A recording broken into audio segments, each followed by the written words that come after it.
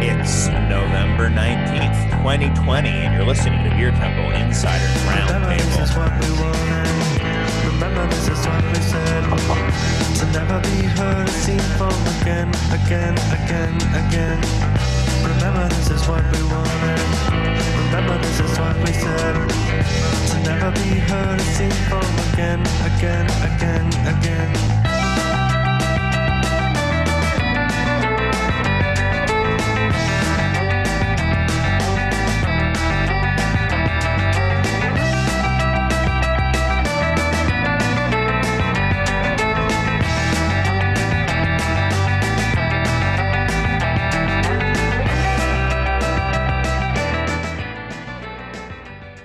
Even with the fade. All right. Well done. All right. Thank you to Mr. Crushinator himself, Pat Fahey, for that one. Welcome, everyone. This is the Beer Temple Insiders Roundtable. I am your host, Chris Quinn, coming to you yet again, not from Studio B of the Co-Prosperity Sphere in the community of the future, Bridgeport, Chicago, but from my house with my crummy Mac view screen. Sometimes I have my external camera, but you guys don't even get that today. You just get a grainy me. And I still want to thank Lumpen Radio for having us. And I want to thank everyone at Lumpen Radio, the fearless leaders there. I want to thank producer Serge in Exile, everybody. And thank you guys for tuning in again in this revamped, rebooted Insiders Roundtable. For those of you new to the show, this is a chance where we get to bring people in from the beer industry, sit them around a Zoom table. It's never been an actual round table, if we're going to be real about it. These people know. But now it's even less real. But it's still, the heart of it is here. We got people who have made beer a part of their life coming together and talking about the beer industry. With that, I will mention that everyone's opinions are still their own, even if they're in the comfort of their own home, and not the opinions of Lumpen Radio or any other entity that these people may or may not be affiliated with. With that, then, I will get to introducing my guests. I introduce them in order of seniority, that being how many times they've been on the show. Oh, thank God. I thought it was going to be age. No, so you have to shut up for a little bit, Donn, because Mr. Pat Fahey, the Crushinator himself, the master crusherone, I should say. I was going to say, you're like dropping a new nickname. Yeah, from his Crush Palace there, his Fortress of Crushitude. How are you, Pat? What's up? Oh, I'm hanging out. I felt it was only appropriate if I only drink beers that are beers that I would like to crush. So I'm starting with Allagash White and then moving on to, it's of the season. Have you had it yet this year? So when I was at Beer Temple, whenever that was, I think it was 2 weeks ago. Yeah, you stopped in. You wanted to do a little photo shoot. It was right before we opened. Yeah. So, and then stayed for 8 hours. Hey, can I stop by and take some pictures before you open? Sure. He did stop by before we opened. And then when I went home for the night, he was still there taking pictures. So. I had more pictures to take than I thought. Anyways, I grabbed a 6-pack then. They were nudes for his dating profile. Yeah, we were doing some tasteful nudes on the bar at Beer Temple. May they never see the light of day. Yeah. But anyway, so I picked up a 6-pack of Celebration when I was over there, and we don't buy a lot of beer by the 6-pack because, actually I shouldn't say that. These days, we just buy things that we will drink by the 6-pack, but we went through it in a couple days. And so I was at Whole Foods earlier this week, and I was like, yeah, we need some more Celebration. Mm-hmm. It's one of the few seasonal beers that that I truly feel compelled to buy every year because it's just such a beautiful beer. So it's great. It's so out of, in a way, it's so timeless yet out of style with what everything else is being made. It's for very a winter aggressive. for It's a winter very seasonal. aggressive. Yeah, it's a fresh hop IPA. Like right, but it's actually malty. It's a malty bitter IPA. I mean, those are two things that if you put that on the label of an IPA, I mean, it's guaranteed not to sell. This is what IPA tasted like. Yeah. Yeah. This is what IPA tasted like when I started drinking beer. And this kind of IPA will always have a special place in my heart. There are not a lot of people that still make them like this. I think of like Bell's Two Hearted is another one that's sort of in a similar-ish vein, at least for me.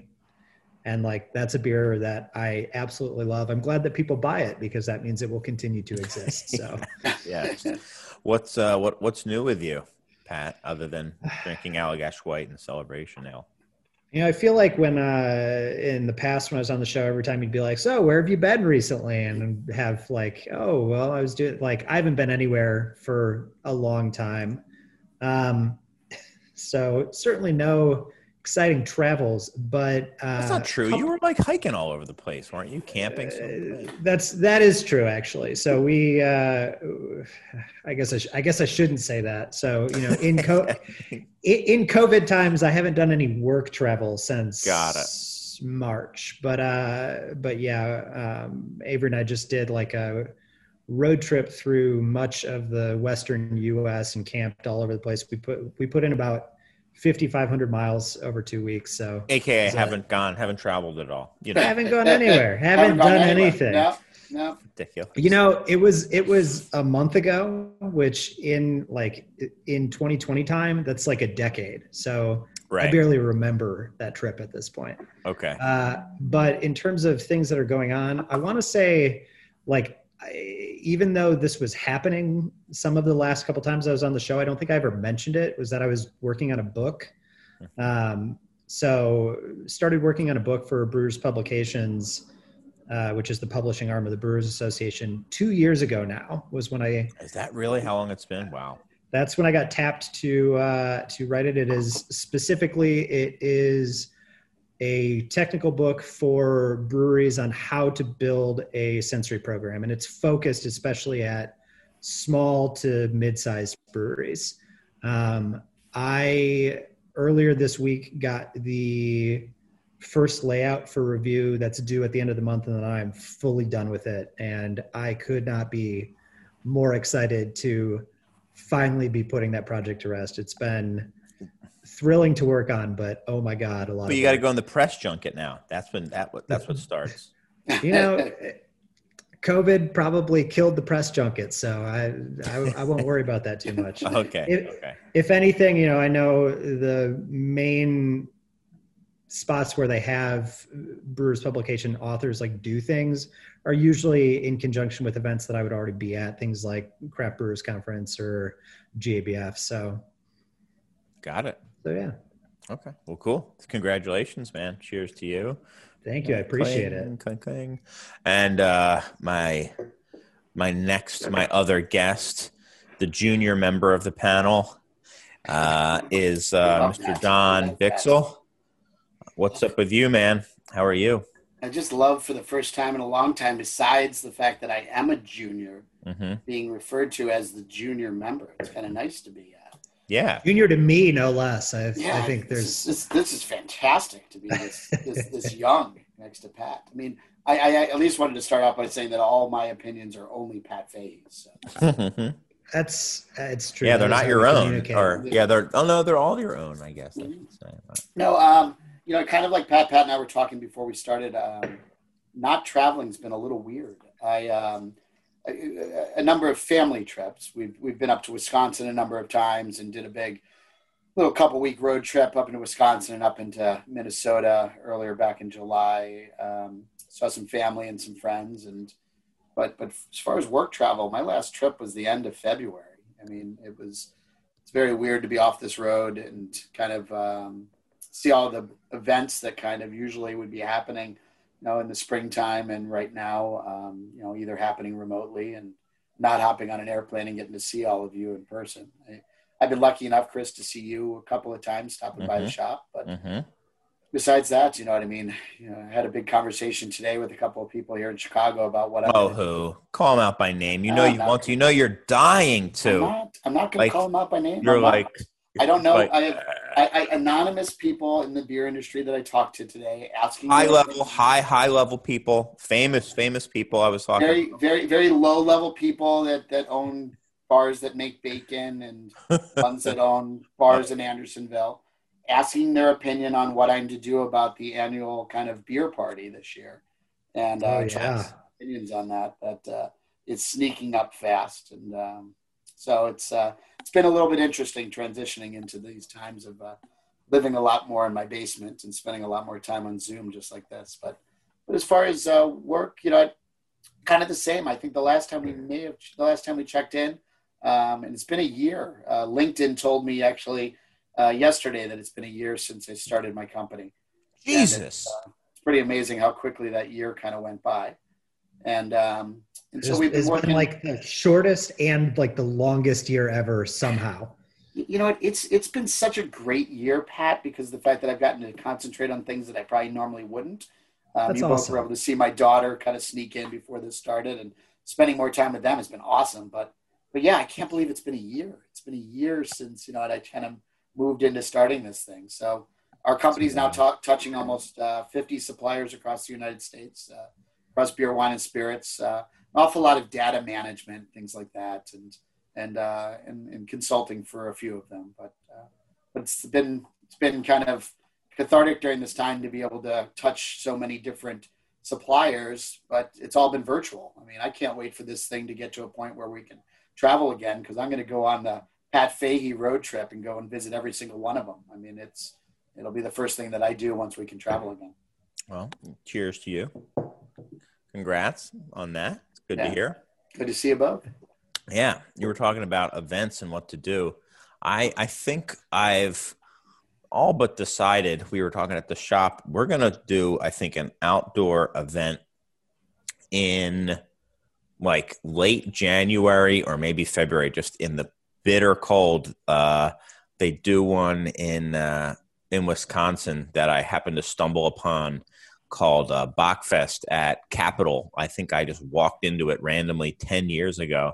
And it was amazing. It was like people all like bundled up. They were wearing like Snuggies on the outside. And they had like a band. And it was just kind of craziness. So I was like, might be a good year for doing that. Just like going out in the middle of the cold and just everyone being like ridiculously bundled up and just drinking beer. I think we back when I lived in Minnesota, there was a group that put on a few festivals called Beer Dabbler. And they still do festivals. They have a publication that they put out now, but they had like the summer festival and then they had the winter dabbler, and it was outside in Minnesota in like the middle of January. And they have like fire pits going, but like otherwise everybody just gets like crazy bundled up. I remember like having to like help somebody because their jockey box like froze solid. Like just stupid, but so much fun. So awesome. If you're thinking of doing that, highly encourage it. It's just like, people get bundled up and drink and stupid commiserate over how brutally cold it is, and it's a good time. Yeah. Many years ago, I actually have been trying to put together an event like that for years. We almost had the guys down at Tiny on the River, that Tiny Lounge on the River, to do it. The city just wasn't real keen to the idea, and we couldn't figure out how to make money if it was just a couple of days. But in Michigan, they do the same thing at one of the minor league ballparks. They do this winter beer festival. Oh, yeah. And that's kind of the first time I ever saw it. I was over there for a crew drive with some brewery. I don't remember how many years ago. And they had the big barrels with, just full of, the fire and stuff, and everybody's sitting around it with the big coats. And I've always thought that here in Chicago, it would be great. You just got to find the the venue to do it. And it's tough to make any money, obviously. So it's got to be one of those things that's more for the love of the beer than than making any kind of financial profit. But yeah, I hope you can do it. I hope you can do it and pull it up. Maybe that'll be the location of the gathering of beer people this year. Yeah, I mean, we're just going to do it in our parking lot, so it's going to be fine. But I know at Capitol they did some weird stuff. They would like throw cured fish off the roof and stuff. People would try to like catch it in their mugs. So I'm definitely going to do that and just like get up on the roof and throw fish off of it. So Wisconsin. Yeah, you should get one of those giant, the t-shirt cannons. The cannons that shoot off, t-shirts, but just shoot off, dead fish. Yeah, that's a great idea. If we ever get around to doing the craft beer awards again, I had two stipulations for me doing it again. Is one, we needed to rent a helicopter, which we had in place, and two is we needed a t-shirt cannon, and we were going to launch hundreds of shirts to the point where it became so not funny anymore, and people were just like, after every award, like 10 t-shirts just get fired off into it. But hopefully, just for that reason alone, we'll bring that back. What's everyone been drinking lately? I mean, in fact, Pat, you kind of already went ahead and talked about Celebration and Allagash White. Anything else? So I drink a few things these days, and like it's fair amount of Avery's beer. So Keeping Together beer, which is a treat and a pleasure. Also, if you look off camera, I see you. I saw that too. I saw the glances. I saw that. Honey, you hear that plug? That was a good plug. I mean, the beer is good, and she's brewing it over at Half Acre, so we have plenty of Half Acre stuff in the house too. If we didn't have just like a constant supply of Fader coming in, then Donn, I might go the banquet route, but I don't have to because we just have. Yeah. Fader fills that role for me. So a lot of that, and then otherwise, we just did yesterday our last session at Cicerone. We started in the spring doing this tasting together thing where we do like usually a different beer style every week, and I'd talk about it and do it on YouTube. And so a lot of times that would result in me buying a 6-pack of whatever that style was. So moving through a lot of different styles that way. But otherwise, I think that we've seen, or the numbers bear out that we've seen a lot of this, of people kind of reverting more to like flagship brands or tried and true beers during this period. And I feel like I already was kind of there just because a lot of those tried and true brands are brands that I really, really love. But I've definitely leaned into that during this time. And yeah, Allagash White is a perennial in the fridge. Celebration recently. I actually picked up like my first 6-pack of Great Lakes Christmas Ale for like the first time in like 4 or 5 years. Yeah, and I was saying I think I'm going to try that for the first time in a couple of years too. Yeah. It's there are so few occasions where I want like a spiced beer that's like that.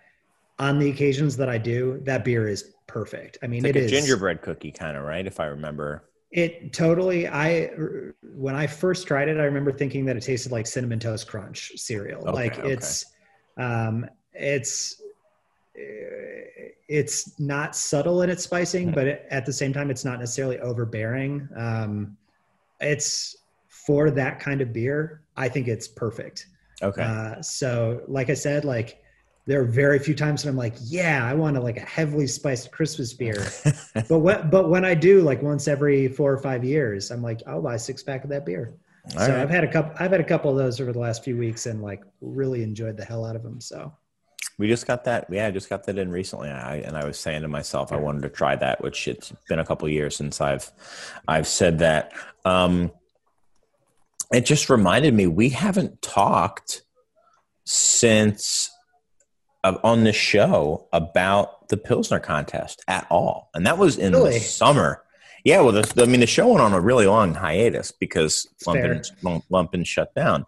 The studio is. And without someone to literally make me go there and then push record for me and say, start talking now, and then send me the file afterwards, what you get is a 6-month hiatus. But yeah, so I don't know if you know about this, Don. Do you know about the Pilsner contest we did? I don't, actually. Okay. So I barely know about it. I participated. Yeah, and Avery. And Fader was in it, which is what made me think about it. So we put out a call and said that we want to find the perfect Pilsner. So we didn't call it the best Pilsner, but it was the perfect Pilsner. And then that was very much open to interpretation, you know. And we did not solicit any breweries and just said, send us your Pilsner. We're going to blind taste it. We're going to, and then just decide, narrow it down to a group of finalists, and then do blind tastings that are open to the public. That sounds like solicitation, by the way.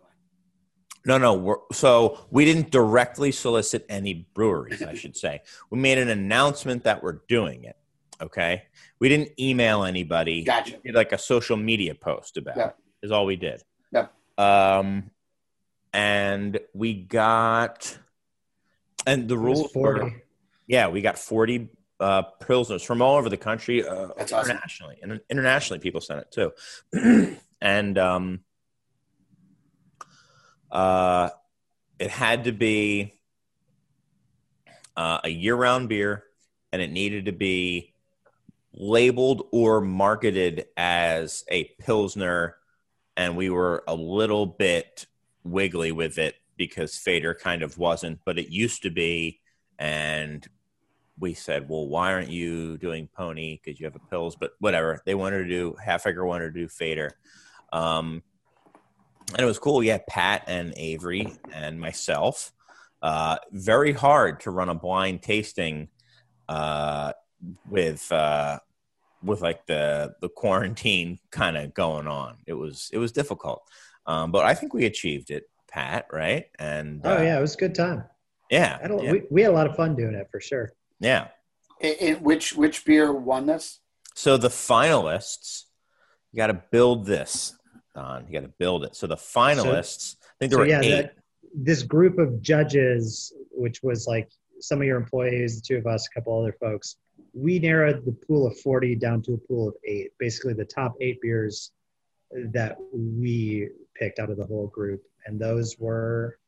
It was Firestone Walker Pivo, which was in the first round far and away number 1. Nothing was even close to it. Rothaus Pils, which got in on a tiebreaker because what was it? Bell's Third Coast, is that what it's called? Just barely didn't get in. Was it Lager of the Lakes? Lager of the Lakes. Sorry, Lager of the Lakes. I think Third Coast is an old ale. Yeah, it is. Well, there's 2 versions of Third Coast. Whatever. Yeah, I can never. So anyway, Lager of the Lakes didn't get in. So it was Pivo, Rothaus, Mama's Yellow Pils, which has been reformulated and is really nice. Wiseacre Tiny Bomb. There was Weisstefan Pils. There was Pipeworks Pils, Trumer Pils, and Pulaski Pils from Maplewood. Those are the 8, I believe.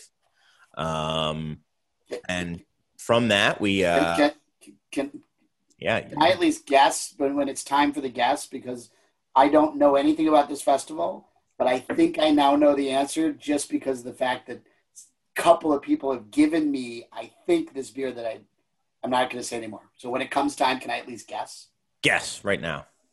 It was the rot one, the Rothaus Pils. Did not win. A lot of people thought that it was going to win, and that was not it. It didn't win. No, God, I had 2 people in the beer community out of the blue give me that beer this summer and tell me that I had to try this beer. It was the best mind-blowing. Ever right. Yeah. People talk about it as like the best Pilsner ever, and it is a very nice Pilsner. And I would imagine too, like, especially if you had it like really, really fresh, it would probably be even better. But Yeah. it didn't change my life. I think it's a nice Pilsner. I had two people. And somebody will give me that probably beer. kill me for saying I that. had two people give me that beer as if it was going to. I enjoyed it. I really did enjoy it. And maybe it was a little bit of the hype, and I enjoyed it both times. But two well-known people in the beer community gave me that and said I had to try this. And I enjoyed it. I like free beer. It's amazing. Donn, I'm amazed. There's twice now that you said two or a couple well-known people in the beer community, and you haven't said who they were. Kudos to you. I think you've turned over a new leaf, Donn. I'm not going to do it. It's just no big deal. I don't care. I am not giving you I am not giving you the satisfaction of you That's knowing really what many it more is. people in this business than me. I'm just not going to do it. So the Rothaus Pils thing was crazy. I think the Beer Temple played a part in kind of kicking that off, because it was over probably for the first 6 months of the year, it was our number one moving SKU. It was That's our crazy. number one seller. That's crazy. We were taking in, so like 100 cases would come into Lakeshore. We would take 95 of them and blow through it in 2 weeks. Oh my God. And it's like a $14.99 6-pack of a imported Pilsner. So yeah, we moved like hundreds and hundreds of cases of that. People were buying it by the case. Yeah. Oh yeah. Moving? We buy it by the stack. Now we don't buy 100 cases. I mean, we bought 70 cases at a time, but now we do more like 10 cases. We'll do 10 case drops, and we don't do that really of anything other than like Hot Butcher or something like that. So, yeah, no, the winner was I think the surprise of the contest was for a lot of people, not for everyone. There were some people calling for this beer before the contest even began, but Wiseacre Tiny Bomb. Really, that came in second, I think, or third, something like that. Trumer Pils won. Huh. Does not surprise me. I mean, it's such a. When I left the shop 2 weeks ago, Avery was like, "I need like a crispy, delicious Pilsner," and I was like, "Oh man, what do I want to go with?" And some Trumer 12 packs had just come in that day. You know. That's in the fridge too. Maybe I should have one of those next. You can certainly crush it. Yeah. It's Trumer is definitely a favorite of mine. It's such a good beer. It is. Yeah. I still have two of the Rothaus left in the fridge out in the garage. I do not have any. I don't think I've had that beer. I can't even tell you. Maybe 10 years since I've had one of those beers. We had we had some ramen last night and crushed a few Trumers alongside it because it's the closest thing we had to Japanese lager here. So. Well, I think you hit it before though, Pat. As far as freshness, you know, I mean, I started my beer career out working for Pilsner Urquell, and I'll never forget the first time I actually got the chance to go over there and drink the beer and realize that it's not the same beer. It's like it's the same thing with whatever Rothaus would taste like fresh. You know, at Trumer, how fresh is the beer that makes it into the States? Like, how old is that beer? Now, well, they make it in California, don't they? Nowadays, yeah. Yeah, is that where it is? It's California, but it used to be really, really beat up by the time it would get to Chicago. But they've, I think, recommitted. Somebody along the line has recommitted to it, and we're getting regular drops of fresh beer, and we're getting the cans again finally. So hopefully, I've never seen that. Yeah, hopefully we can keep that going. What are you drinking, Donn? Mm-hmm. I started out this summer, this spring. Geez, it seems like summer.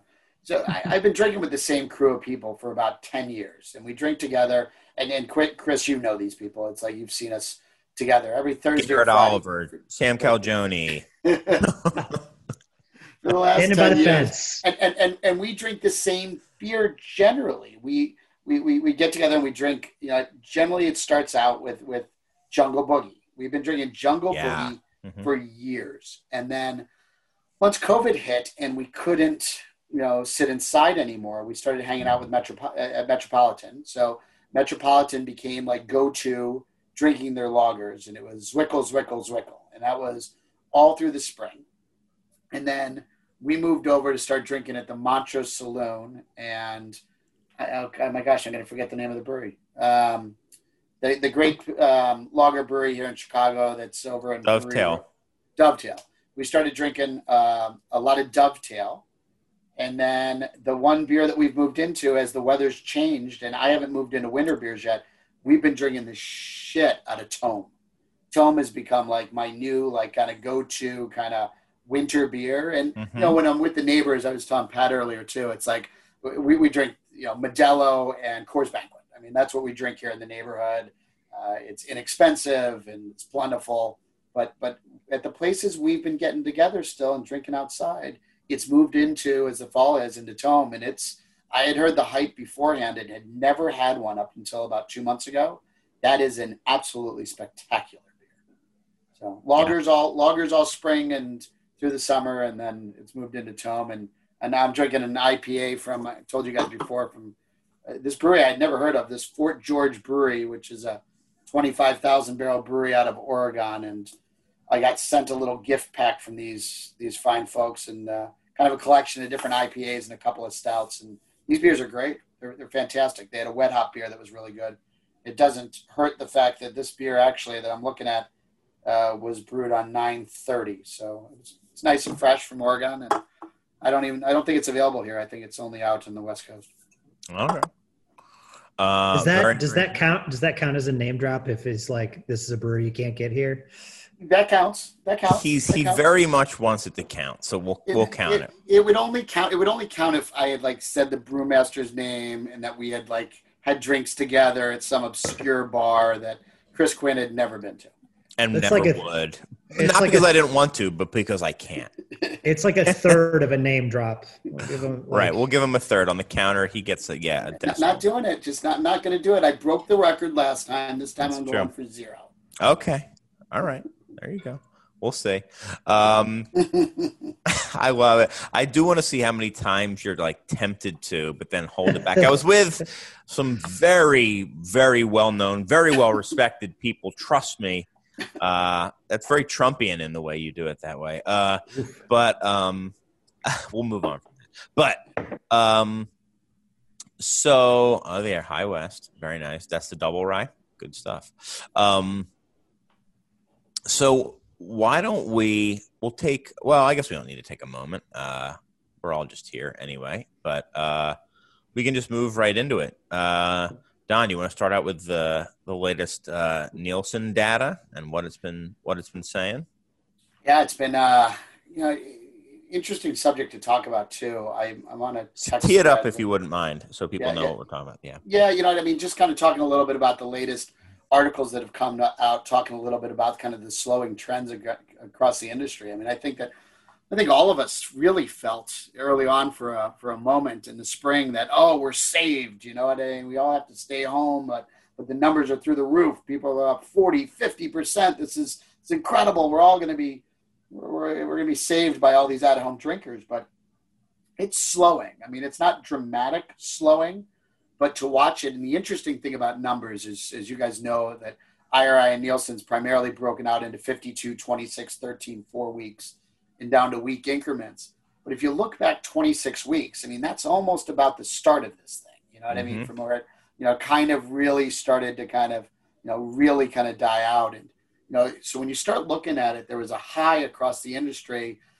of high 20s to almost low 30s as far as increases. And that has dramatically pared itself down. I mean, I pulled some numbers just to kind of look at it. I mean, spirits hit a high mark of up 28%, back 26 weeks ago, and has kind of fallen down in the last 4 weeks to 21% up. So 28, 24, 21% up. At wine made it up as high at about 25%, 26%.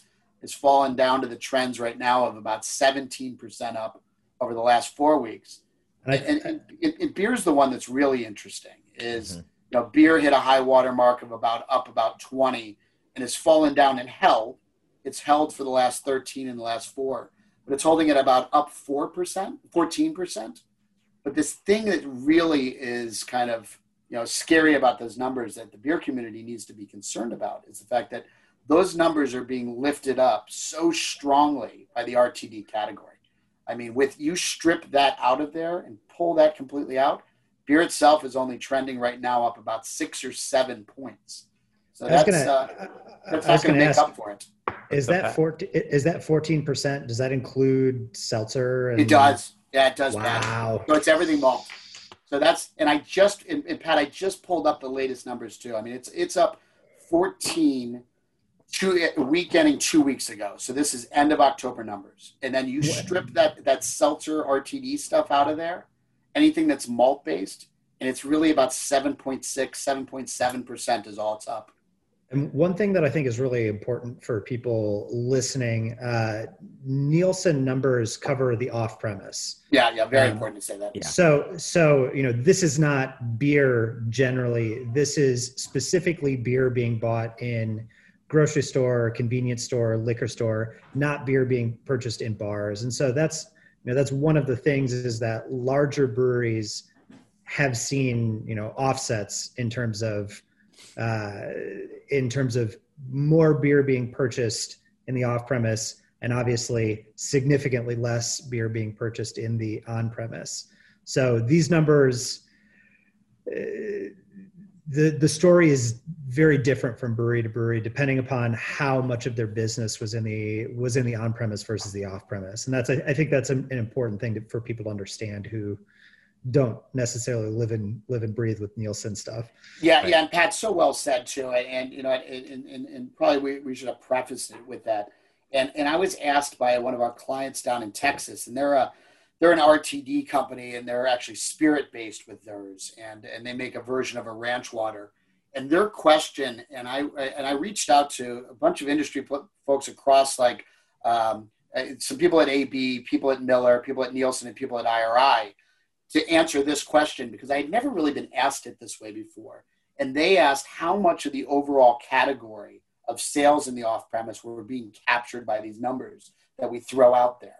And it was very interesting to hear the different numbers because, and I can't speak directly to which company told me what, but I will tell you this, that the largest of the large companies told me anywhere from 70 to 80% of their off-premise business is captured here.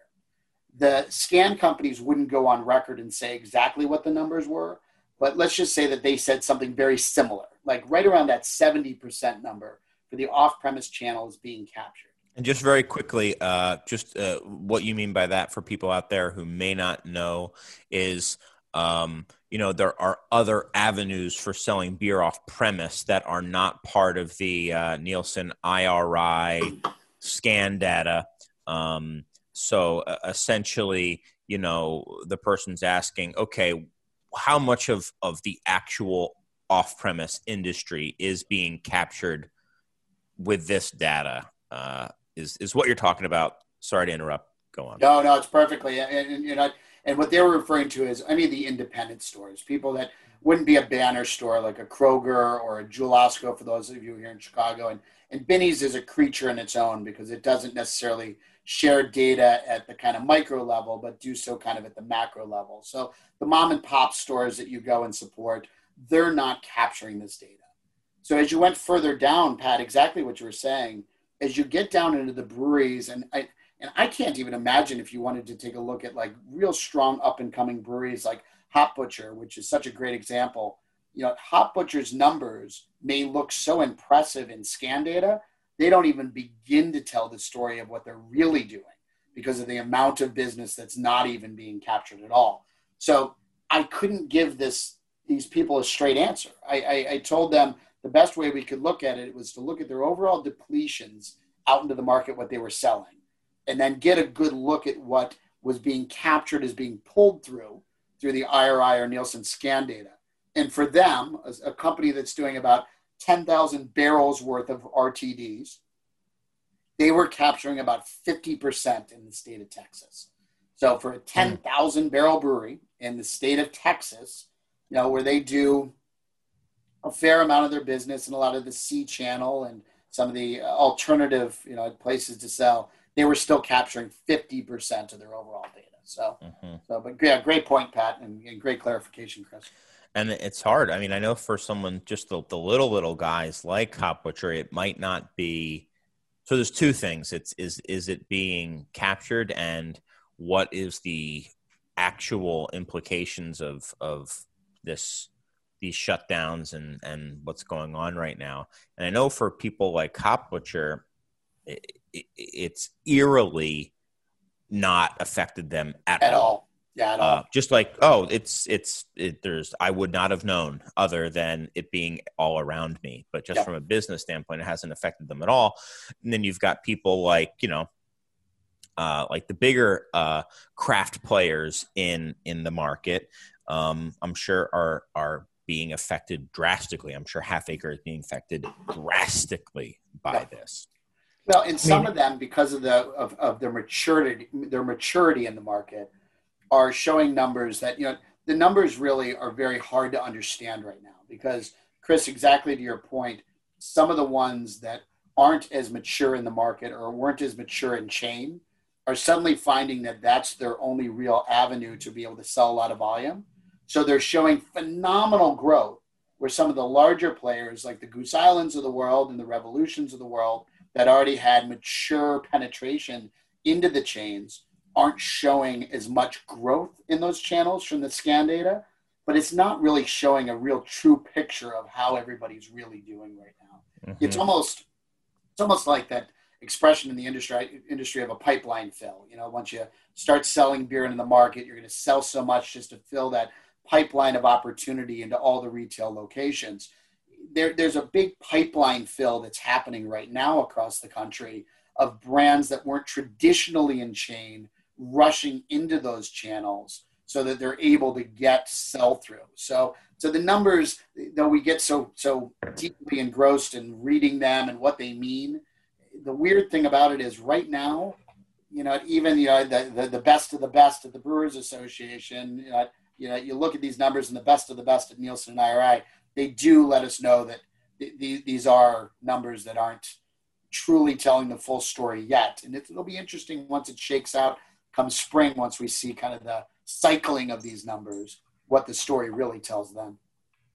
Yeah. And I feel like in the past too, I mean, I don't know how much this is true. Like, back to that point on premise versus off premise, the on premise is notoriously difficult to capture good numbers on just because, in the off premise, you have large grocery chains or large, liquor chains that sell tons and tons of beverage. You don't have that it's not easy to track data in the on-premise, but like for people who, I would imagine that in the past, if a brand was blowing up in the off-premise, it probably was also seeing a similar trajectory in the on-premise, or at least there was some relation there.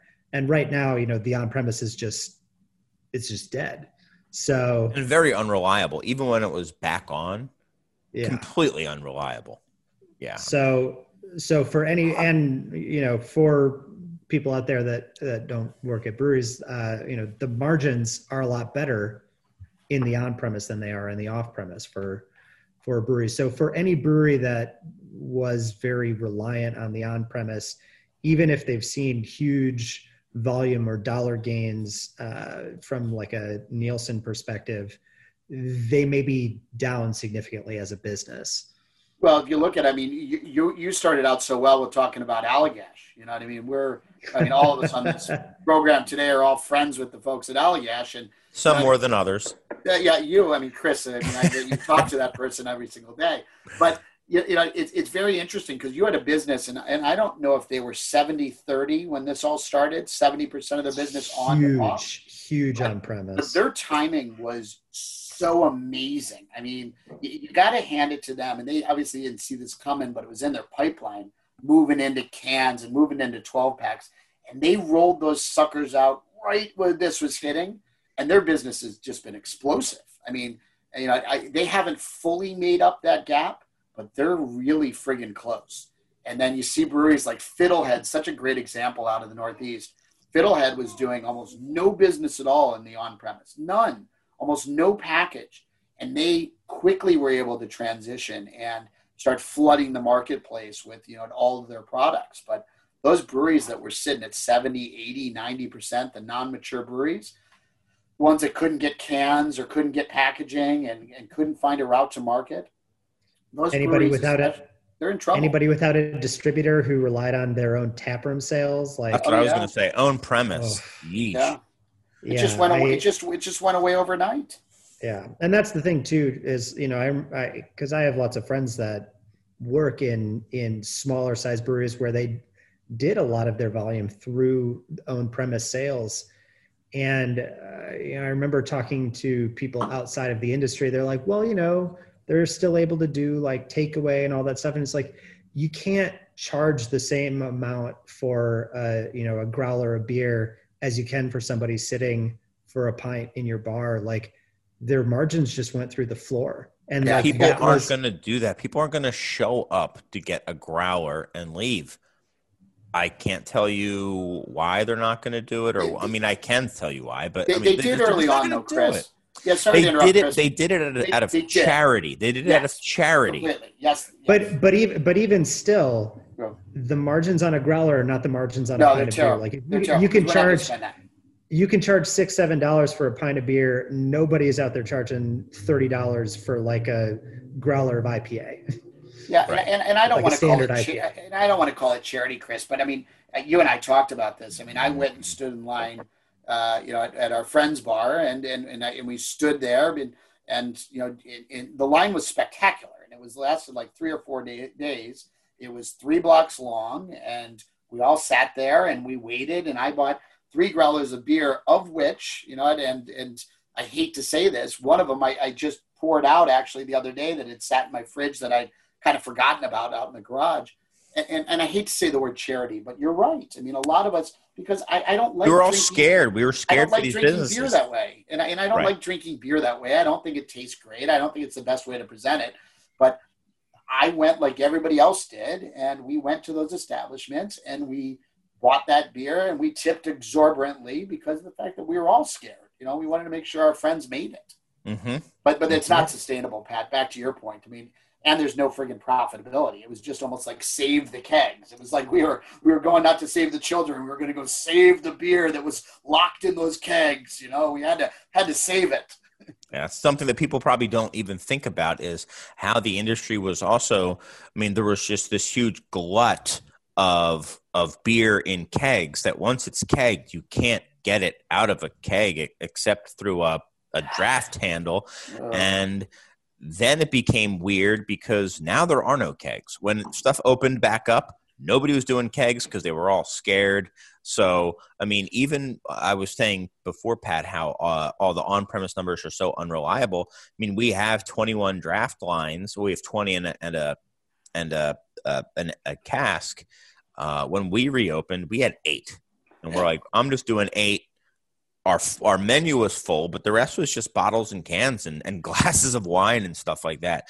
Because I was like, we're just it just isn't real. Some people are here. We're very spaced out, but this is not real. It was the on-premise game was so weird. It was so strange, Chris. Our busiest time was the afternoon. It was so weird. Like I sat in that room several times. I mean, it was. And I went there before this happened. So us going to your establishment wasn't charity. It was our normal place. We wanted it to feel like it felt before, but all of us felt like, somebody knew that we would see and that we knew in the industry would walk in and you'd be like, hey, it's great to see you. And you'd go with a glass and you'd go, yeah, I'm going to sit over here. Good. It's good. Hi. Yeah, But the amount of that beer, to what you were saying, though, about it going out, think about the amount of beer that also went back to some of these places and got canned.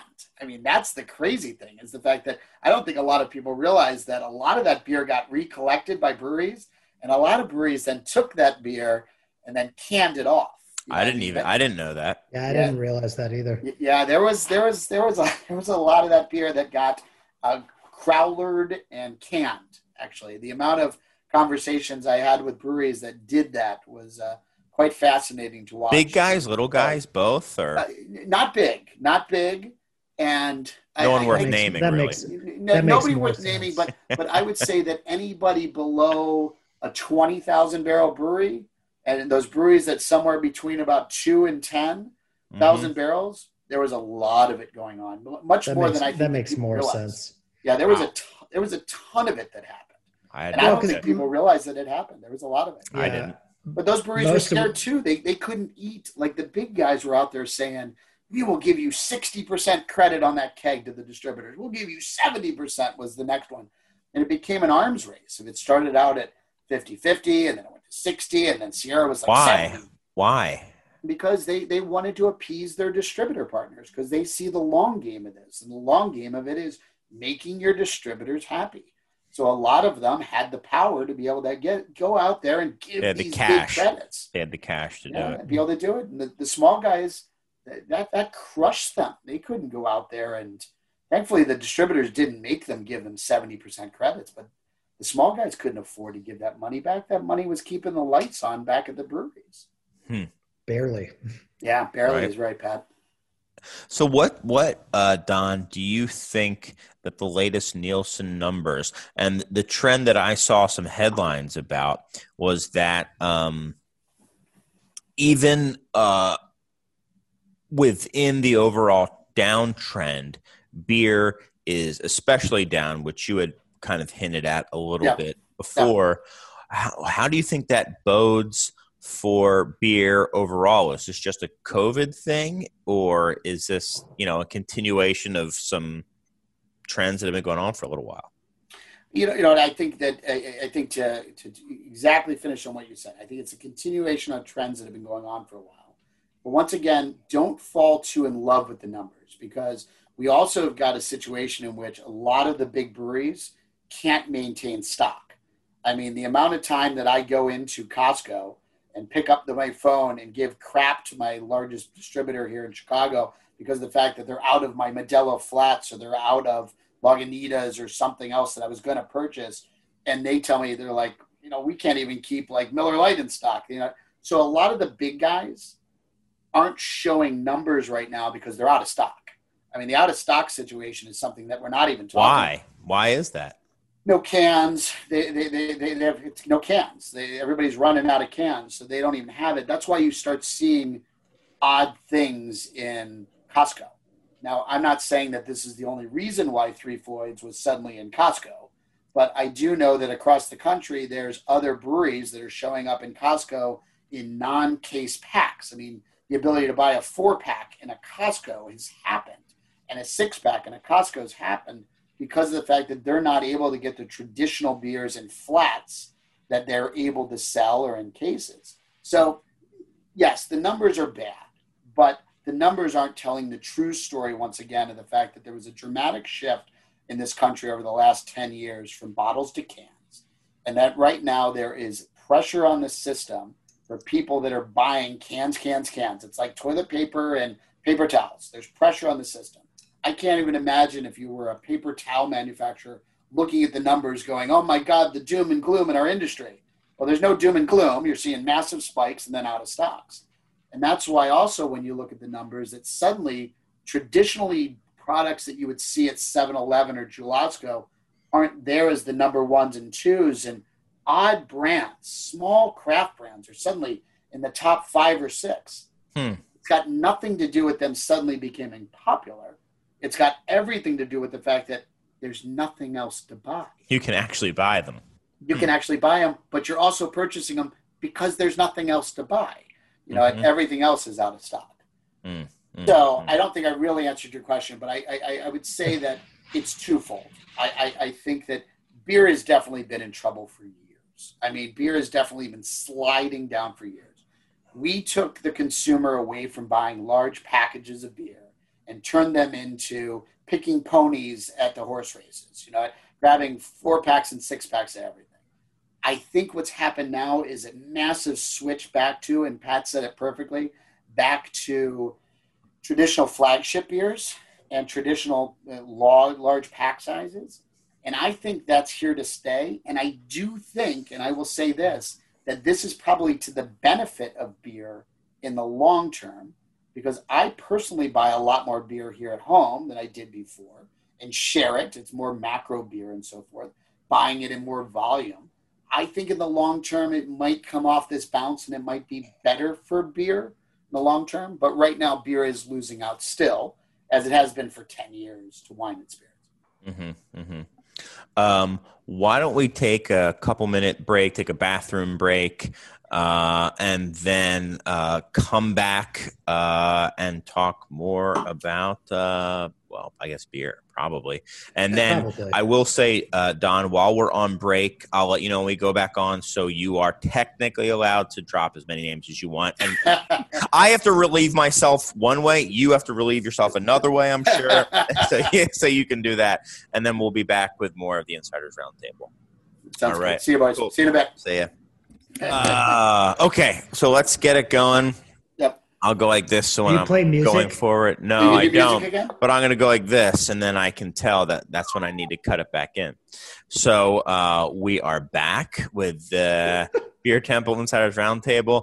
I've got my guests on, Bichsel and Pat Fahey. What's up, Pat? You're drinking your Trumer now, I see. My celebration is gone. I've switched to Truman. Nice. And Donn, what are you drinking now? I am still on Softly Spoken Magic Spells. Got it. From Single Cut, I see. Single cut. It's really Cool. good. It's really Cool. good. I brought it over. I don't know if I'll get to it, but the 28 Haze later from Beechwood Brewing. What a name. Yeah. So we'll see. I mean, you got it. Puns. You know, that's what it's all about. Where's Beechwood Brewing from? Where are they? Long They're LA. Beach. Yeah. Mhm. Nice. So we were just getting into it before I killed all the momentum. I think you were talking, Donn, about how you thought maybe that some of the things that are going on right now in the long run might be good for beer. I would like to hear a little bit from you guys about where you think things are going to be. I said a year from now, I think, in the outline, but we'll be, we can have some leeway with that. But, beyond next spring and stuff like that you were talking about, we'll see how the numbers are looking in the spring. But where do you think we're going to be a year from now, maybe even 2 years from now? I'll leave it very open-ended, and then we can kind of talk about where we're going, but I don't even need to be specific about on or off. You can talk about different sizes of breweries. What are things going to look like? I think everybody knows that there are going to be long-term, well, I would assume it's not just going to go back to being exactly like what it was, March 15th. 2020. It's not just going to be like that, like the day before, the earth stood still type thing. Where do you see any predictions or anything that you think may happen or are afraid may happen or are hopeful may happen for anyone out there? Let Donn go. Okay. Pat, I'm going to let you go, actually. Okay. Come on, I ended it. I'd love to hear what I really do. I'd love to hear what you think. I mean, Donn, you spend a lot of time looking at numbers. Your opinion is a lot more informed than mine is. Mine is kind of just more like what I think generally. That's perfect. That's what this show's about. Hey, Pat, those people that know me know that 99.9% of what I say is what I think. That's a number. I mean, I do know that about you. I know that. But see, the thing is you look at a lot of numbers. So even what you think is informed at least, whereas I'm just kind of like, yeah, I feel like it's like this, and I look at numbers now and then when I have access to them. I want to say, so I'll start by saying something. I think I saw this somewhere, somebody talking about when the restaurant industry would recover, and obviously it's not exactly the same as when the beer industry is going to get back to kind of being normal, but one of the projections I saw was that it would probably be about 5 years before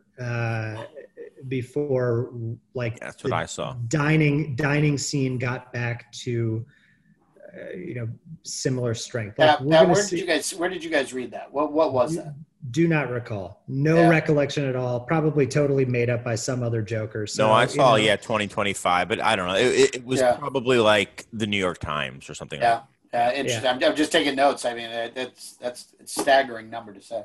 Yeah, I heard 2025 is the year I heard. It is staggering if you like actually think about it, but like truly, it does not surprise me. I mean, it is the restaurant industry in particular has been hit so hard by this, and we've already seen a lot of places close. We're gonna see a lot more places close, I think, this winter. There are a lot of places that are closed that nobody knows about too. Yeah, I would just that's put a that good out point. There are places that I know for a fact that I am not going to say that I know are closed. Chris, and I'm sure we do too. And that name that I will not drop from earlier today, very interesting you said that, because that was the first time today that I had heard of a place being closed that didn't make the news, and they did it on purpose because of the fact that they didn't want it to make the news. They just wanted to be quiet. They didn't want to have the pressure be on their employees. And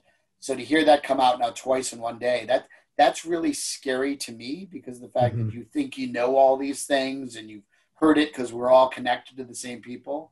But there's an underbelly of this thing of a number of places that are already closed that people don't realize. They just think it's COVID shutdown. They don't realize that they're not coming back. Sorry, Pat, to interrupt. No, but I think that gives a window into, I think, what the on-premise is going to look like. I would imagine that bars are probably suffering similar fates, where you are going to see a lot of bars go under during this time period. And I think that bars will come back because people like to drink in social settings. I mean, I don't think that is going to go away. I do think that there are going to be things about this time that have.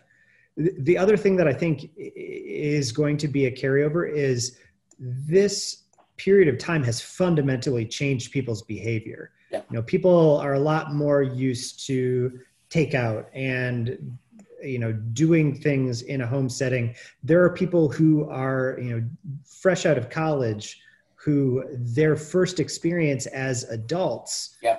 Who could go to bars or go out to eat has been in a setting where they're mostly doing takeout. Those behaviors are getting ingrained in people right now. And it is going to take some time for people to get back into the habit of going out, I think. I think that there's going to be, if and when there is a vaccine and things, there's the opportunity for things to go back to normal a little bit more. I think there's going to be a glut of people that all go out right then. But I think it's going to be kind of like the beginning of COVID, where everybody was like, we're all home all the time. It's basically just everybody's drunk all the time. I know I've talked to a lot of people who were like, yeah, the first month I just was just drinking all the time. And you can't. Because you can, right? You can. And I think that it will be similar when things open back up. There will be a period where people are just out. And then I think that people will probably fall back into the patterns that they've established during this time. And it will take years of the on-premise being an option for people's behavior to shift back to going to that regularly. Now, let's not even, it's funny. I was going two places mentally with this. One, I was like, do you think it'll be something that will be, you said it's starting to get ingrained. I don't think it's going to be ingrained the Great Depression was ingrained into people forever. 2 generations prior to us, there's those our grandparents are still like that. They are forever more miserly than other people. I don't think we've had a long enough time for that to get ingrained. But also, I think there's going to be, I don't want to call it a Great Depression, but there's going to be some serious economic fallout. Absolutely. We just talked about some of it. Businesses going under, people couldn't make the money means that their employees aren't employed. And I mean, that's not just in the restaurant industry. I mean, look at all sorts of entertainment. I mean, McCormick Place is the largest. I was just hearing this morning on the radio. It's the largest convention center in North America, and it's essentially mothballed right now. So it's there's going to be huge economic implications that, just getting the engine started again is going to be difficult. And when it does get started, who knows what that's going to look like, Well, and I will say one more thing, and then I do want to turn it over to Donn, because like I said, I think he has probably more informed things to say about it. But I recall having a conversation with a friend of mine who I'm not going to name drop. He works for a very large restaurant chain. It's just very important, but it doesn't matter. McDonald's.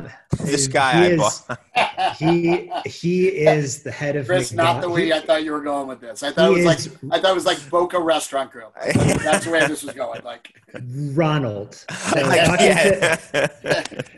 no, but I was having a conversation with a friend of mine, and one of the things that he pointed out, and I do think that this will be a fundamental shift that will last, is that we already were heading in the direction of more virtual ordering, whether that's ordering through online retailers of alcohol, or whether that's, doing takeout and delivery type food. We already were moving in the direction of that, where more and more people were starting to do that.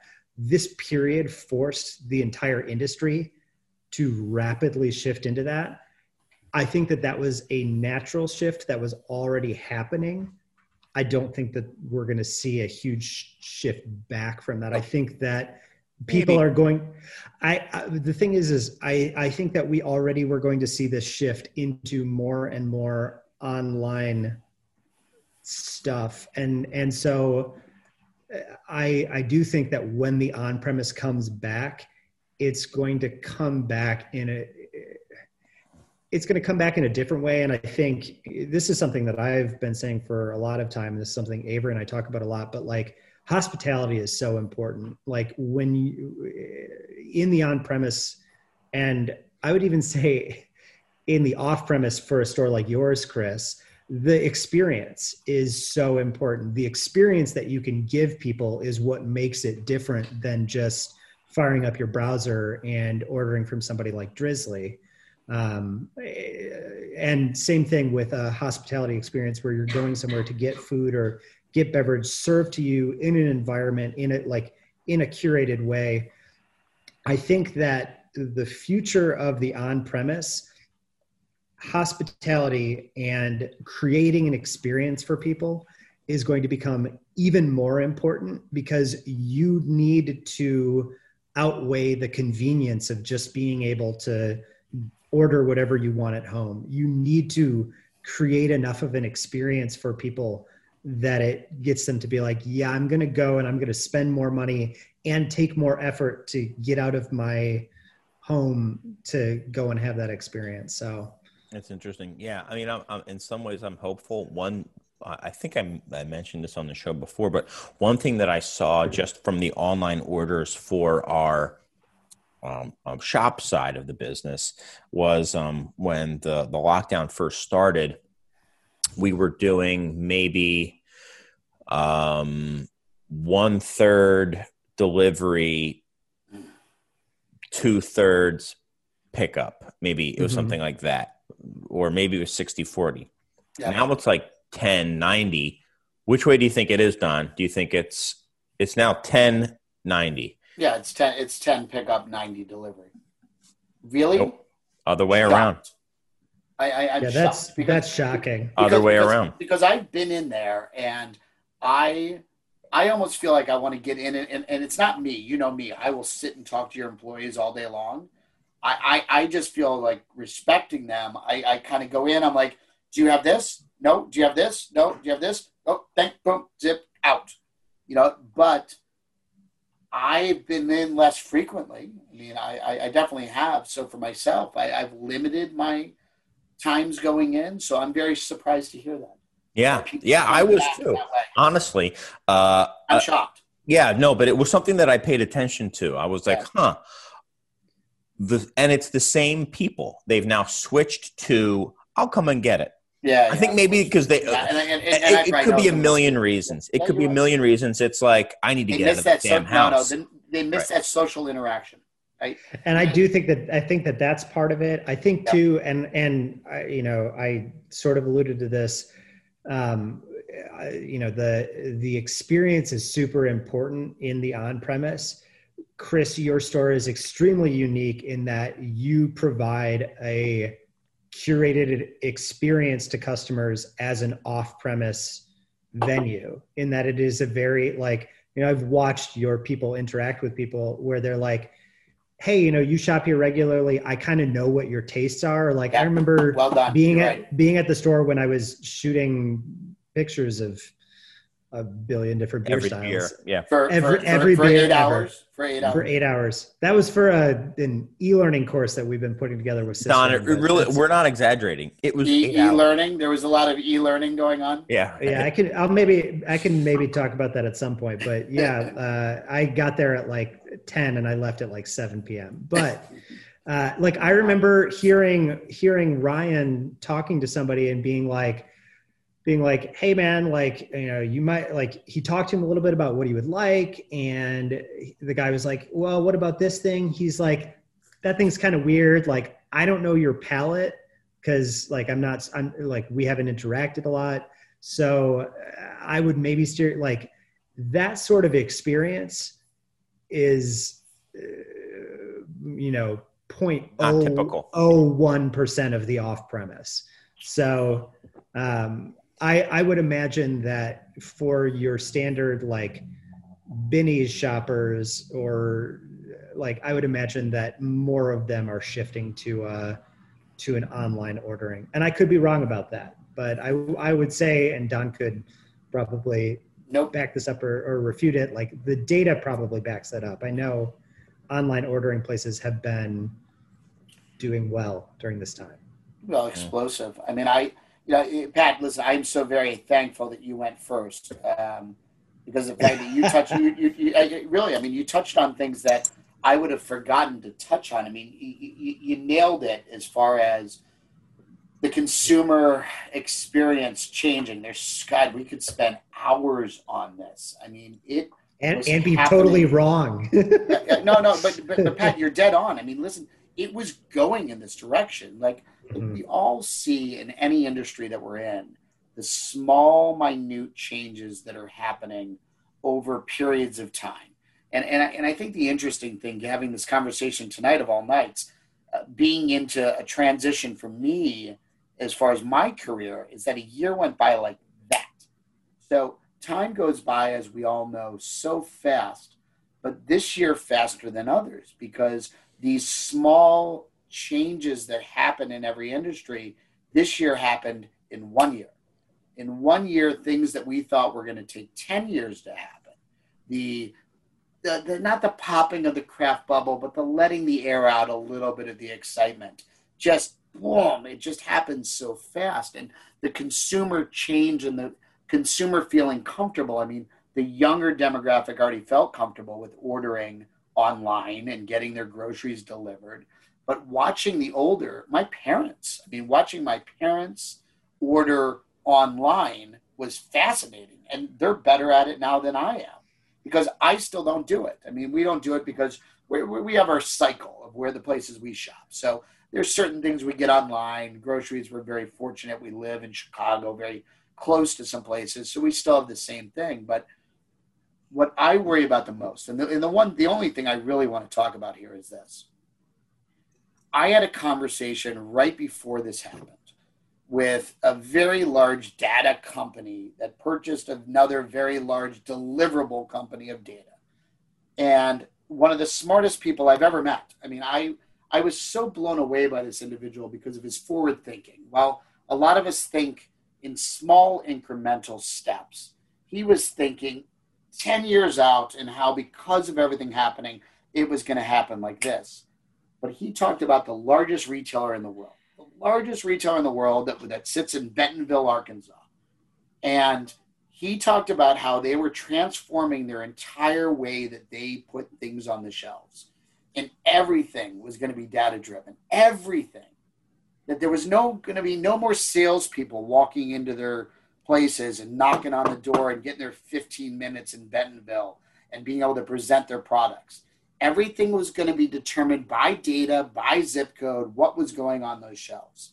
And my first fear was, what happens to all that experiential, opportunities that you have in a places, especially, I feel like there's a little bit of a plug, Chris, for you and your establishment is like, I think about Sam's Wine and Spirits the way it used to be before it was Benny's. And that's no slam on Benny's. It's just back then. Sam's was just a magical place. My God, you'd walk in. That entire thing you were talking about, Pat, about talking about beer that I have when I go to the beer temple was like, and some of those people are still there at Benny's, was like, hey, Donn, great to see you. You'd be like, whoa, he remembers me.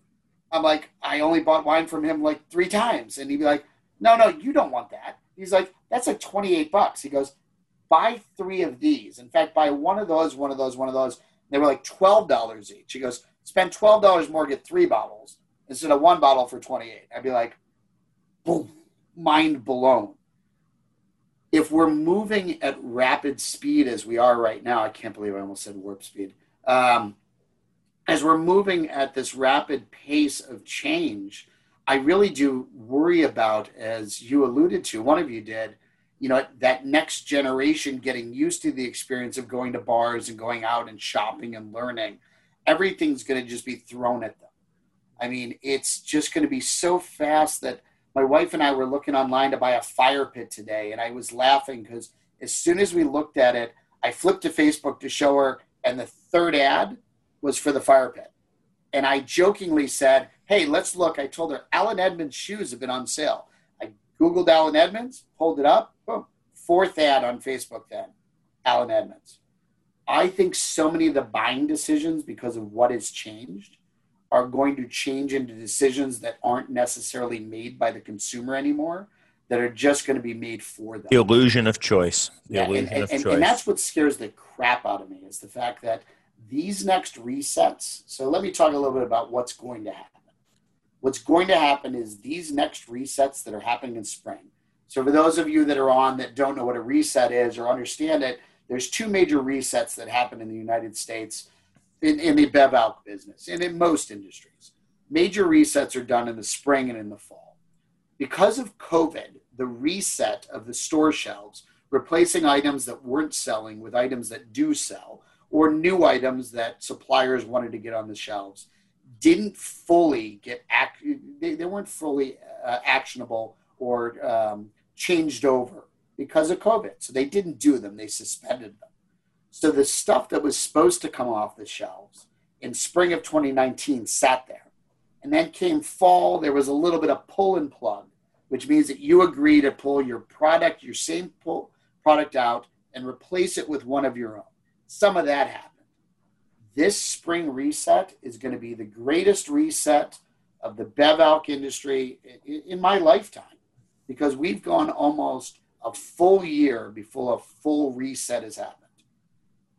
So it scares me a lot, is a lot of these breweries that are just holding on right now, that think they're doing fine, when these resets come down and they find out that these placements in chain stores across the United States are gone because they were in a 4-pack for $19.99 as opposed to being in a 12-pack right now for $15.99, which is the pack size that is selling right now and blowing up across the United States, and they lose their shelf position before it, and suddenly their route to market with some of the independents isn't there anymore.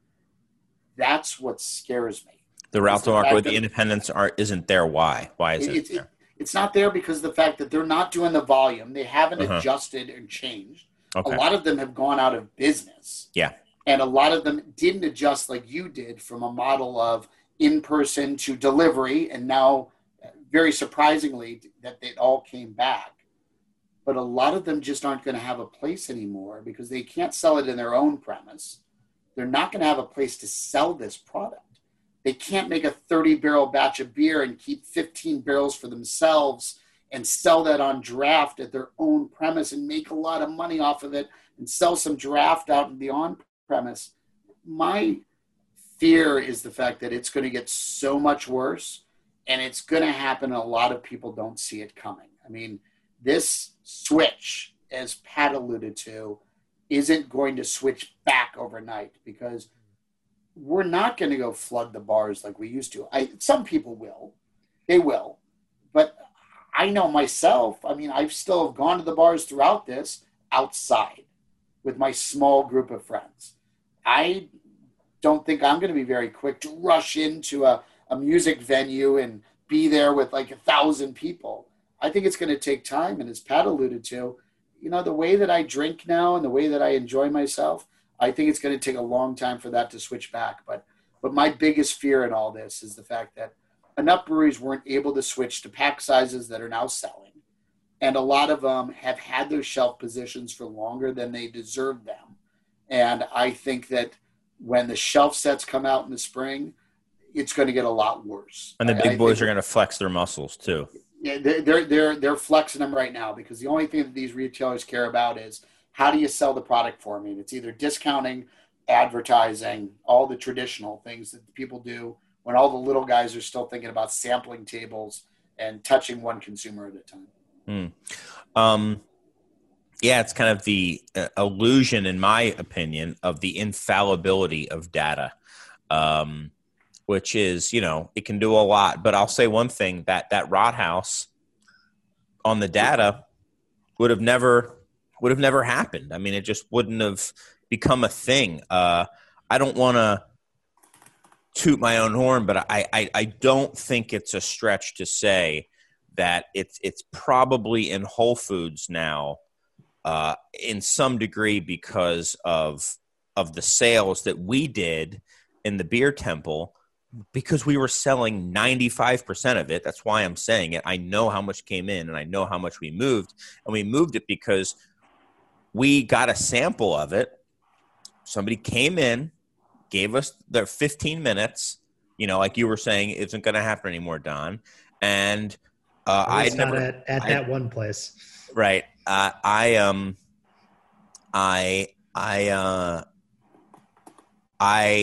We drank it and we were like, this beer is pretty good. And I was expecting it to be one of those just small breweries that the big guy or whatever reason that one of the big guys brings in, they're out of touch. It was a favor to bring in this beer, and it's totally beat up by the time it gets here.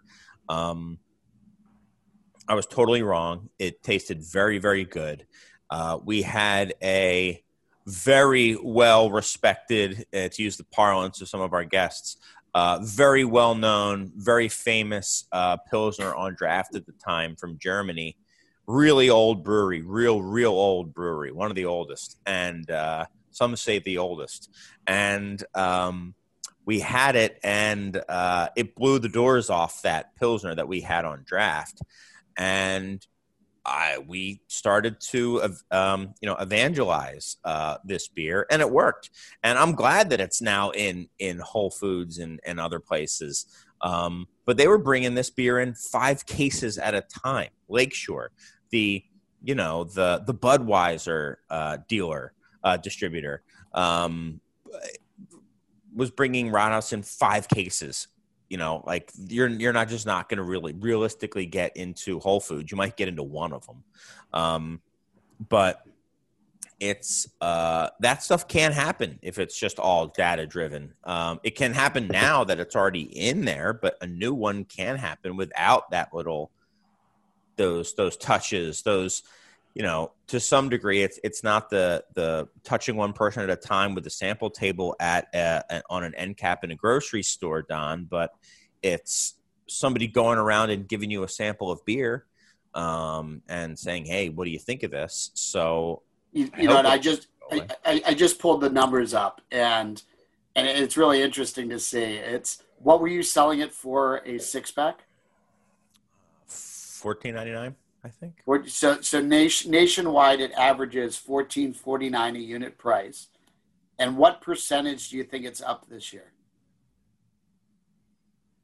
100%.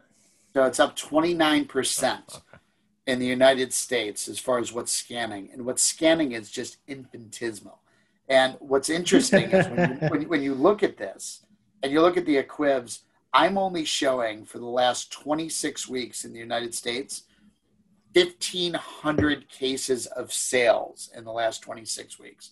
So the interesting thing, and it's such a great story to talk about this brand, because the fact that if you think about this brand alone, think about in the last 26 weeks. So if you go back and you think about the amount of months that you've been selling this beer, it's not capturing any of this data. So you put your data into something like this. Mm-hmm. And this is capturing Vinny's data that's in here as well. But their numbers are at least double, triple, quadruple this. But the story is only telling up 29%. So when you're talking about the largest retailer in the world, they're never putting this brand in because of the fact that so much of their data off of this incredible sales story isn't ever going to be told to anybody outside of a small amount of people like us in the beer community. Yeah, it's interesting. That's crazy. I mean, 1,500 cases in 6 months? Yeah, that's it. And you know what? As we're talking, I'll pull up the entire last year of all that's being sold. And this is total U.S. data that I'm looking at right now, too. So I'll try to pull up really quick for us the amount. That's crazy. I mean, I know we've sold several hundred cases, I would guess. Isn't that funny? Yeah, isn't that amazing how little? And it goes back to the earlier conversation that we had. I mean, such a small amount of this stuff is actually captured, especially when you talk about brands like this. I mean, this is a great example of how the data can lie a little bit and not tell the true story, but the major retailers will always lean towards this data. And it's going to make it harder and harder for anybody to break into any kind of retail establishment. Right. That's what I'm saying. Yeah. They won't have a chance. So it's like without this data. But the thing is, the retailers don't care about that. They don't need someone. In fact, it's easier if somebody doesn't break in. What they don't want is for somebody to break in that they're not hip to. That's what they're worried about. But if they control the set. So I remember when I first started this show where, I was super pessimistic and I said, well, what Big Beer wants to do is just give you the illusion of choice, acquire enough of a set to make it look like you don't need to go to the independent for your IPA. We have IPA. You like sours? We have sours. You like Belgians? We have Belgians. And here. And then just have a small set that they can control and just take all of this and shrink it down to this. And I think that's what the big retailers want. I mean, if you go to Target, there aren't really any Walmarts around me to go to, but if you go to Target, I think there is a lot of illusion of choice at Target. A lot of people love Target, and I've, again, I got yelled at on this show before for saying, like, I don't like Target. I hate Target. I hate it. Hate it. I have to always preface this, and my wife and kids make fun of me because they love it. They think it's the greatest thing in the world. The best stock choice I ever made in my entire life outside of Apple was Target, and it was only because my sister worked there. Bought it 10 years. It's been very, very good to me. I hate that friggin' store. Fine. I'm talking about from shopping. As a Minnesota person, I have to say I like Target, but that's fine. Well, of course, that's fine. And that's where my sister lives, Pat. So she, of course, worked for Target. Yeah. So I was just looking. So we're just roughly talking. We've sold just roughly, we're saying definitely over 500 cases in our store in the last 26 weeks of Broadhouse. And all that's captured. I just pulled it up. All that's captured in the entire United States going back for 52 weeks is 2,700 cases in the United States. That's great. We sold probably 500 at least. So that's funny. But getting back to Target, like the thing is, I needed to get a funnel, and I wanted to buy one of those Russian doll sets of funnels where they're just all like nested within one another. Yeah, Were these for beer bongs? Exactly. But I wanted to do it for me of multiple sizes. And for my wife and for my children. So I needed different size funnels. That makes sense. Sense. But they have a funnel there. They have one. They have an OXO Good Grips funnel. That's it. And that is the Target thing. You want something? We have one of them. And it's it's that's fantastic. I just don't like I don't like that model. And here's the thing is they just want to control the set. They don't care about, because then they can dictate when something hot and trendy comes out, because then what they can do is make a deal on the back end, say, okay, cool. What's going to be big next summer is this. We're going to plan it out a year in advance. We're going to have it all, like the manufacturing ready, bring it all in, get all our big push going, and bang, we're going to push it. Hey, what do you know? This is the hot new product that we made, the hot new product. That's how they want to do it. They don't want it to be an organic thing based on user or shopper's choice, because they don't have the control then. So I think that we're fighting against what's easiest for these big companies to do. But it requires people to go in and look around and shop and try things and talk to people and be human, and not just based on, not robotic. And there is a big place for data. I mean, to look at it and try to figure out where things are going. It's another thing to just hand yourself over to the data and just have your whole kind of life run by it. Geez. Yeah, Pat, I've got some really bad stories for you, Chris, because the fact that, everybody is doing it, whether or not they think they're doing it or not. I mean, you just nailed it with the conversation about Target, because, the hardest thing about it is the fact that the rush to data right now is crazy. I mean, every company in the United States that didn't purchase it, and before they didn't need it, and maybe they still don't need as much of it as they think they do, is rushing into it because they realize that that's how all the buying decisions are suddenly being made. And it's gaming algorithms. That's what everyone's trying to do now, whether it's on Facebook to get my page more likes, or whether it's to get on a set. Sorry to interrupt. Go on. No, but I mean, you're perfect. I mean, you nailed it before when you talked about the amount of draft handles you had and what you went down to. I mean, the lack of consumer choice is accelerating. And the amount of things that you see in your feed when you go into Drizzly or any of these other sites, it's all still controlled. You know what I mean? It's all bought and paid for. The first things you see, I mean, and I'm not going to name too many retailers because I don't want to get myself in trouble with our friends, but all those spots, the things you see and how they're listed is dependent upon, are you giving them scan dollars? Are you paying for advertising on their sites? There's a reason why that IPA is number one in every site you go to. There's a reason why after you click on it, whether you buy it or not, it's going to show up in your Facebook feed and your Instagram feed. I mean, that acceleration of everything, and Pat nailed this, it's just accelerated everything that was happening anyway, has just happened like that. And that's the thing that's incredible. Honestly, I think that's a whole can of worms that I think we have. I'm not going to say we've danced around it, but I think that is something that's probably too much to get into. Is when as we see more and more people shift to buying alcohol in an online environment where you're able to, it's a very different experience looking at a laid out page as it is looking at a laid out cooler. Because the thing is when somebody looks at a laid out page, especially if they're just trying to grab something quick, you might only see the first 3 or 4 things that are on the page.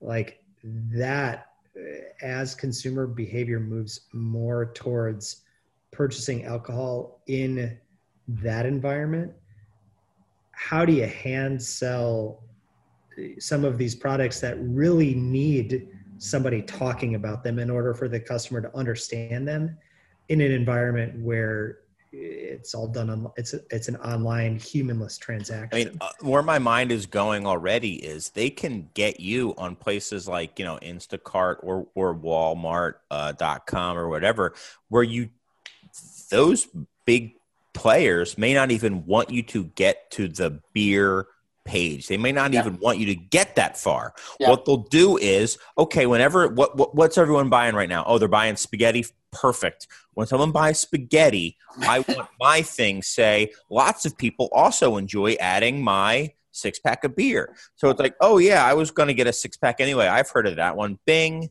I get it. Now I don't even have to go to the beer page of the site anymore. There you go. We made it to the banquet. Congratulations. Made it to the banquet. And then that's a huge win for them, because then you're not even shopping for beer. You're just going with like, here, take this. You're just doing what's been fed to you. Yeah, well, Chris, illusion of choice. Yeah. Yeah, and I'm gonna make this number up. I read it a long time ago, and I quote it all the time, and I always. I know this many famous people. No. But besides that, and there's a lot of them actually, and like 2 of them actually know who I am. But the interesting thing is, I forgot the amount of turns once you get something into a basket. So once you put it into your online basket, I don't remember it, and I want to say it's like 3 or 4 turns before anybody removes it, notices it. Once you put these things on auto order and they just start coming, and so the amount of money that these big companies spend to get you to put these items in their baskets, whether it's Target or Walmart or Drizzly or whatever, that's the key. That's where they spend all their money, is to make sure that you put it in the basket. And then they reinforce that with messaging to you through your social media. That's the key. And the hard thing is, let's talk about the Hop Butcher again, which is just the greatest breakout story that I've watched over the last 5 years. And I know they've been around longer, but it's amazing to watch what they've done.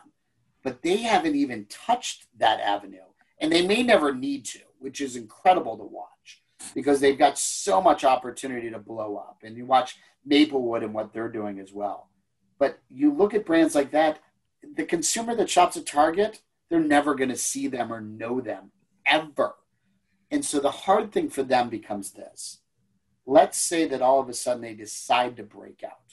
They decide they want to be in Jewel. They want to be in Drizzly. They want to be in these platforms. The consumer doesn't know them.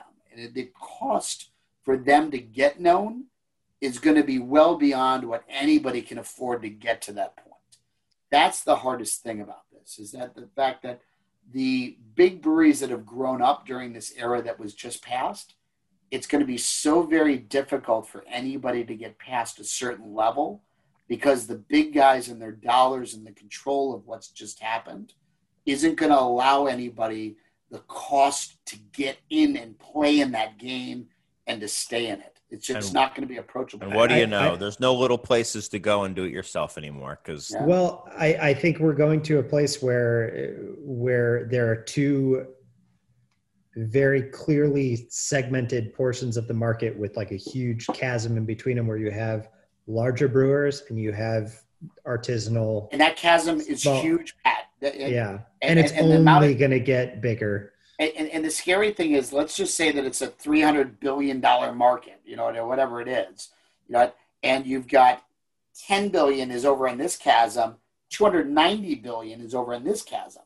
That's the problem with the chasm, is the fact that the chasm is getting wider, Pat. That's what scares the hell out of me, is the fact that I don't want to go market an opportunity to get into those places. This is shrinking. This is growing exponentially and only being filled by a few players, or players that hold all the other players. Heineken holding all the players in that card, or Budweiser holding all the players in that card. Now, I have said for a long time, and COVID has changed this a little bit, but I have always thought that there is space for the small brewer that does not have designs of getting to be really big, that services their community, that primarily operates through an on-premise model. I think anybody that's in that model is hurting like hell right now. But I do think that 3, 4, 5 years from now, I do think that probably will still be a viable model. It will not be I think that the barriers are extremely high. If you wanted to, like, anybody out there who wants to like start a brewery and become a national brand. Yeah, they're crazy. It's not going to happen. Let me take that back. It could happen, but I would be shocked. Listen, we're always wrong, because there's always some breakout that we're always like, there's always one. There's always a Rheingeist. There's always a Rheingeist, but like there are not many of them. Yeah, no. but Rheingeist isn't going to be national. So I mean, probably not. They're not, and nor can they be. And that's nothing against. Oh my God, the one that I would almost point did to it, by recently. the way. I almost name dropped it. Oh boy! But even they can't do it because of the fact that there's these breweries like Rheingeist. They just don't play because of what you're saying, Pat. Is that this acceleration of local that has continued to grow and will come back strong prevents anybody else from being able to spread too far. One of the most recent I can think of and point to is Founders. Founders is one of the few brands I can think of that, you know, I don't know how old they are, but 10 years ago they were a craft darling, and they are a national. I don't know if they're in 50 states, but they are a large player. They're close. Yeah, but they have huge international money. That doesn't count. Out doesn't count. But I would say that they were on that trajectory before that happened. But I would say there was also a different time. There was also this is an interesting conversation because were they on that trajectory naturally, or were they on that trajectory because they had to hit a certain number to be able to get bought out? You know, right. That is a question. That's the hardest thing. You know, that's a question that I don't know that can be answered by any. But we'll never know because the only people know who could say cannot be named in this episode, and there's only one person who knows them all, and so it's kind of catch-22. That those who shall not be named know. But it's a very good point, Don, that you're making. It's very interesting, and I think you could easily be right. I mean, who knows? Well, but that's what happened to a couple of these people is the fact that the race across the United States happened for a couple of these breweries because there was dollars involved. If they hit a certain threshold, that then triggered the buy out of your arrangement or have them buy fully into your arrangement. Mm-hmm. I mean, this is not secret information. I mean, this is what happened. And that's why so many of these actually pushed so hard and so aggressively. I mean, massive marketing campaigns happen for brands that I used to work for, you know what I mean? And, you know, they pushed so hard because they had a small equity stake that was bought for them from an outside company. And then they sold to Samuel Adams and they pushed so hard. And there's always these triggers that happen with these PE deals. That's the hardest thing about private equity. It's fantastic, but there can be these pressures on them for them to race across the country. And that's what Tony McGee, I'll name drop. That's what Tony McGee mentioned when he was on the show, kind of in his little essay or manifesto about the zombie breweries. You know, these kind of zombie breweries that are out there. They're already kind of dead. They're already kind of cannibalizing other people because they're on a timeline. I mean, they have the money. But now they have to, I mean, they're on a time. I mean, hey, listen, you want to be Tony McGee? Listen, I know nothing about that deal. Let me put that out there. I know nothing about that deal. But I will just say this. Would you rather be Tony McGee and make, not Tony McGee. Would you rather be Lagunitas and make $500 million or know if you hit a certain number by a certain timeline, that triggers something for the other $500 million? Well, I will go sell a ton of beer to get that other $500 million. And that's why, Pat, there will be others, but they're going to be few and far between. What do you think quickly, we're running out of time, Don, about the Sweetwater deal being bought for $350 million by the Canadian cannabis interest, especially in the wake of the $41 million Ballast Point sale to Kings and Convicts. I will tell you this. There is a portion of this industry that I understand and there's a portion I don't. And one of them is name rights and what those name rights are worth.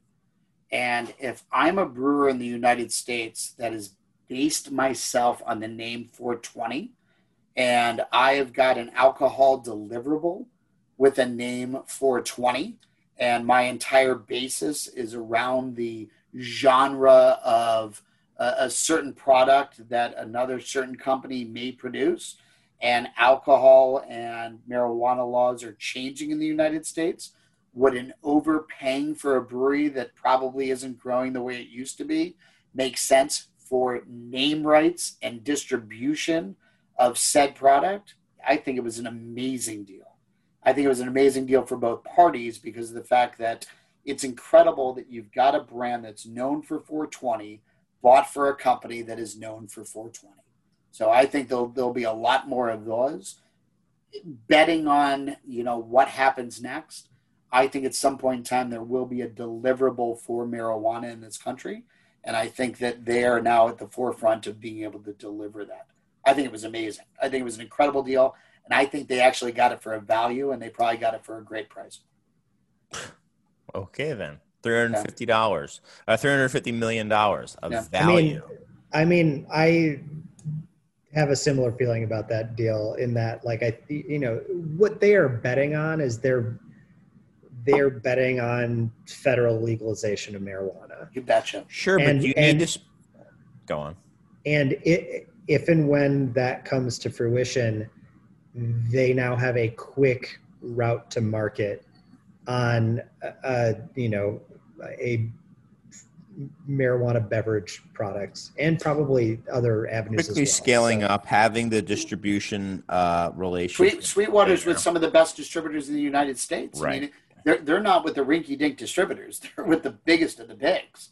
You're talking about the Reyes's of the world, the Sheehan's of the world. I mean, the biggest distributors in the United States. These guys have got a route to market that appeases their partners that want to be in this business. I mean, and I won't speak obviously to the Reyes's or the Sheehan's, and maybe they don't want to be in that business, but I can definitely tell you that there's a lot of They like making money. There's a lot of distributors in this country that want to be in the delivering or distribution of those products. I think it was a fantastic move. I was so impressed when this deal went down because I think it was. I don't think it was an overspend if the winds keep going in this direction. I agree with your point too, that I think it was a really good deal for both companies. Yeah. In that, if somebody was buying Sweetwater purely on their strength as a beer company, that would not have been the price. A quarter of it. I mean, maybe. Yeah. I mean, I don't know their insides and outs. None of us do. But, if you look at their volume and where they're at and what their trends are, I mean, they got premium dollars for a great brand with great branding. I think it's, God, I can't believe I'm going to say it. I think it's a win-win for both of them. I mean, it really is. Cool. Time will tell. Yeah, what's up? I said time will tell. Time will tell. We are out of time. Speaking of time. But I wanted to see if any of you guys wanted to say anything before we left. Anything either of you would like to say as kind of a... I'm going to go first because Pat's more eloquent than I am. At the bottom of my cap, and I don't know if this will go well. Let me see if I can. There you go. Can you see that? Good. Yeah, that's very good. Let me see. Isn't that great? Yeah. So for those of you that can't see this is a hard day's work deserves a beer. So I will just end on that note, and I will thank you, Chris, for bringing me and Pat together again. It's good to see you, my friend. It's good to see you too, Don. And I will leave the last word for Mr. Fahey. Don we keep trying to have beers together, and then there's been like COVID, and I was trying to write a book, and so this is as close to having beers together as I feel like you can almost get these days. So I'm glad that this happened. It was lovely. I don't have a lot eloquent to say. I will say one of the things that I would have touched on in the what's going on section of my life with Cicerone, the reason that I was at your store for as long as I was is we've been starting to do a bunch of work towards putting together more consumer-focused e-learning courses. So we have something that's going to launch there shortly, which I hope is really exciting for people. One of the reasons Cicerone was born was because people who were like hardcore beer consumers at that point in time knew more than the people that were serving the beer. I think we're back to a place where there are a lot more people in the fold of enjoying beer, and some amount of consumer education, just helping consumers understand a little bit more about the complex landscape that's out there, is a really positive thing. And it's a thing that we're hoping to do a little bit of. So I'm hoping that people really like what we're about to release into the world. Okay. With our, our erotica that was taken on the Beer Temple bar. So, oh yeah, trust me, guys, you are gonna want to see this. Thank you, guys. Thanks to my guests, Misters Pat Fahey and Donn Bichsel. It's been awesome. Thank you, guys. We'll have to do this again. Thanks so much to everyone listening. And that's about it. I'm going to see if I can get this music coming back on. Let's see. Can I do it? All right. If so, can we jam? Yeah, we can jam. That's all for the Beer Temple Insiders Roundtable. So long. Remember, this is what we wanted. Remember, this is what we said. To never be heard or seen from again. Remember, this is what we wanted.